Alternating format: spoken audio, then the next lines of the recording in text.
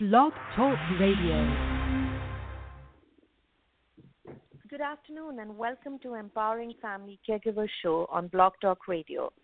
I'm Meghna Giridhar, your host for today's show, sponsored by eCareDiary.com. October is Breast Cancer Awareness Month, so today we will talk about dealing with the breast cancer diagnosis. To help shed light on this, I'm very pleased to introduce our distinguished guest, Margaret Lesh. Margaret is the author of Let Me Get This Off My Chest, her collection of essays, anecdotes, and life lessons told from the perspective of a two-time breast cancer survivor. She is also the author of several works of fiction, including the young adult novel Normalish, Finding a Man for Sylvia, and the soon-to-be-released companion novel to Normalish called My Friends Are All Strange. Margaret, thank you so much for joining us today. Oh, thank you for having me. I wanted to begin by asking why you felt compelled to write about your journey through your book, Let Me Get This Off My Chest. Well, breast cancer diagnosis is a scary, emotional thing. Women, and sometimes men, because men do get breast cancer also, dealing with their diagnosis will face their fears. They'll have many questions about their futures and their treatments, and they'll most likely be in a bit of shock. When I was diagnosed with invasive ductal carcinoma the first time back in 2000, I found that it really helped when I talked to other women who had been through the process already, had gone through treatment and come out the other side. They gave me some idea what to expect, and they gave me hope for my own future. In writing my book, I wanted to pay it forward and help other women going through that scary emotional experience that is breast cancer by sharing what I had learned, but in an honest, non-clinical, easy-to-read way without scaring them. I wanted my book to feel as if they were sitting across the kitchen table talking with a friend. I also wanted to talk about what it was like having a mastectomy. I shared my thoughts about losing my breasts, my fears, my anxieties, what my scars looked like, and also what the reconstruction process involved, because it's a topic that sometimes scares people. They feel awkward and uncomfortable speaking about it. And after I started writing about my own experiences on my blog and talking about that with breast cancer, with mastectomy and reconstruction, I noticed it was easier to talk about it with other people. People often stay silent on this issue because they don't know what to say or they're afraid of saying the wrong thing. But if we're not afraid to discuss it, and if we do discuss it, then it will open up the dialogue for more conversation. And I know that the more I opened up the discussion with others, the less self-conscious I became. So that was another reason for writing Let Me Get This Off My Chest. I wanted to extend the conversation to others in an effort to help people feel more at ease talking about the subject. And I also wanted to share things I'd learned going through my own treatment and recurrence. I felt that if I could help just one woman out there, as well as help the families and friends of women going through breast cancer, those playing valuable support roles, then writing the book would have been worth it. So I guess that answers your question. Absolutely.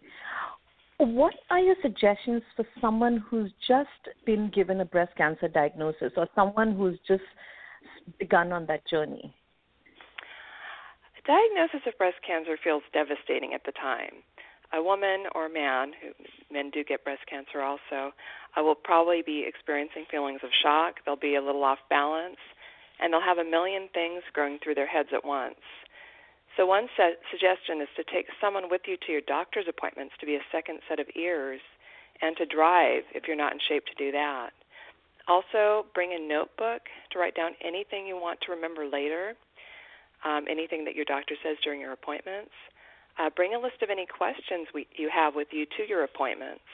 Don't trust that you'll remember those questions when you're in the doctor's office, because chances are good that you'll forget that important thing you wanted to ask.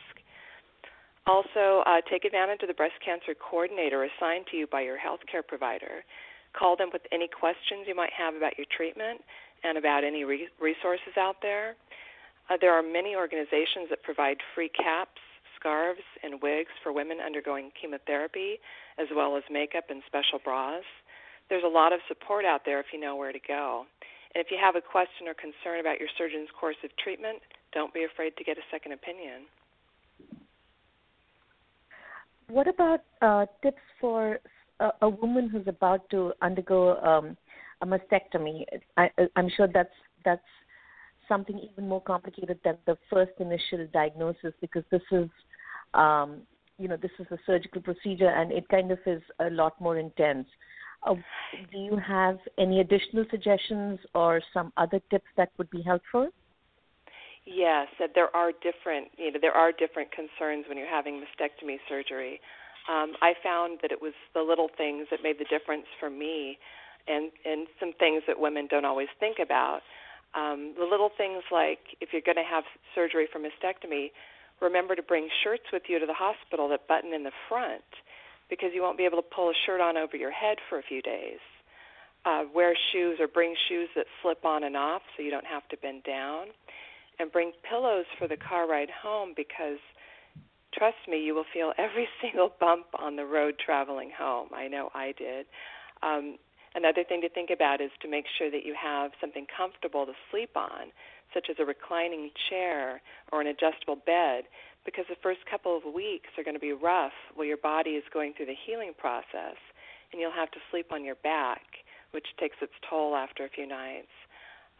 Women need to take it easy the first couple of weeks and don't get discouraged if their recovery takes longer than they think it should, because it's a process. Another thing to think about is doing arm exercises as soon as the doctor says you can, because if you don't start moving your arms a little bit, you might end up with frozen shoulder or other complications.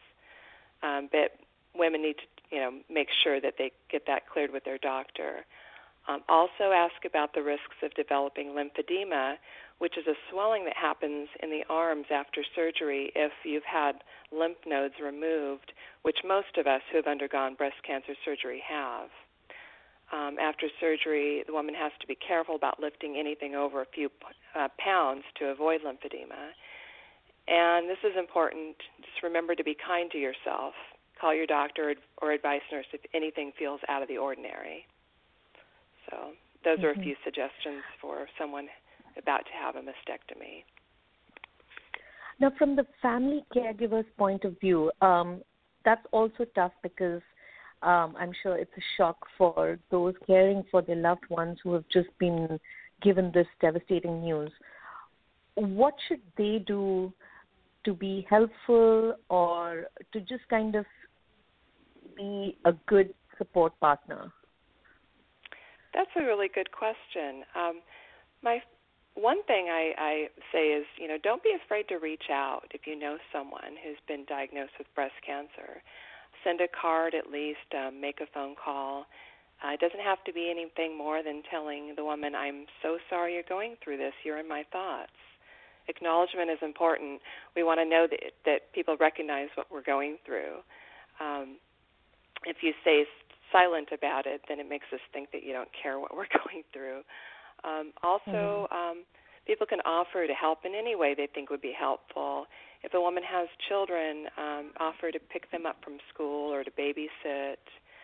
If a woman is going through chemotherapy or radiation treatment, you can give her cards to local restaurants so she doesn't have the added challenge of having to put another meal on the table. Helping with housework, laundry is a big one. That can really help. It can, pile up quickly.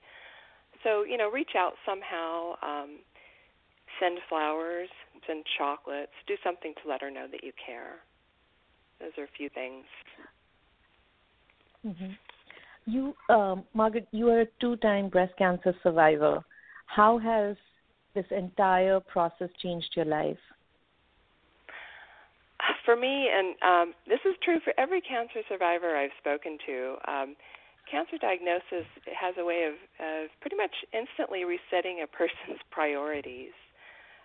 After my first diagnosis, I quickly realized what was most important to me, my family, my close friends, and what was not.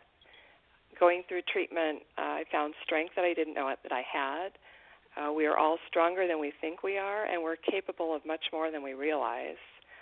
And I became kinder to myself. I learned how to stop and take naps, to rest when I needed it, and to say no, which women don't like to do. We like to please everyone. I made a conscious decision to turn down work assignments that I knew would be too physically taxing, and I made the conscious decision to be happy with less. I also began taking a weekly yoga class after I recovered from my surgery. My health became a priority. I decided I would no longer reschedule doctor's appointments when work got in the way, something I had done in the past, letting my work take precedence over medical appointments. Not only did I become kinder to myself, I tried to be kinder to others, to be more considerate and mindful of their feelings. Lately, it seems that there isn't enough kindness and compassion in the world, and I think that's something that most of us could probably work on. We can all try to be more patient with people that we encounter in our daily lives because we really don't know what kind of challenges they might be facing at any given time. Having cancer made me want to use my time wisely, not waste it, and be more picky about who I spent my time with. I didn't want to let those with negative attitudes and emotions take away my joy at living and being given a second chance. I asked myself lots of questions like, what things about yourself and your life would you change if you had a chance? How can I make my life better going forward? Breast cancer changed my life by forcing me to evaluate myself, my life, and made me focus on what I could do better.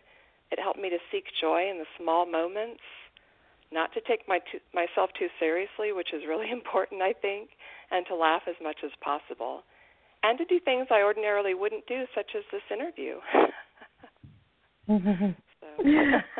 We are so very thankful to have you share your experiences.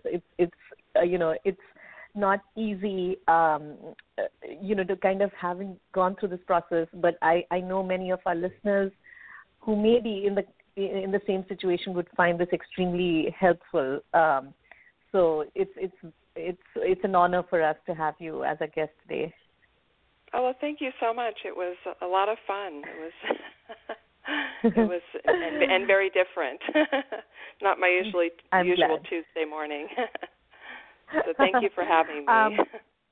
Oh, absolutely. We would love to have you back to discuss other aspects of breast cancer at some later point. But I would like to share your website URL with our listeners so they could visit your website for more information about your books and any other resources that you provide. Margaret Lesh can be reached at www.margaretlesh.com. That's LESH, margaretlesh.com once again. I'd like to thank our audience for tuning in today. Join us next time on Tuesday, October 11th at 2 p.m. Eastern for our next Caregiver Speak radio show. Our caregiving expert, Marjorie Papp-Steinmetz, will speak to 3 experts about new developments involving the National Center for Creative Aging's Creative Caregiving Guide.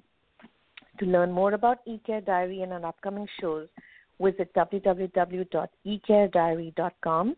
Registration is free and gives you immediate access to your personal care diary tool. You can find us on Facebook, LinkedIn, and Twitter. My Twitter address is ecare_diary. Thank you once again. Have a wonderful day. Thank you, Margaret. Thank you so much.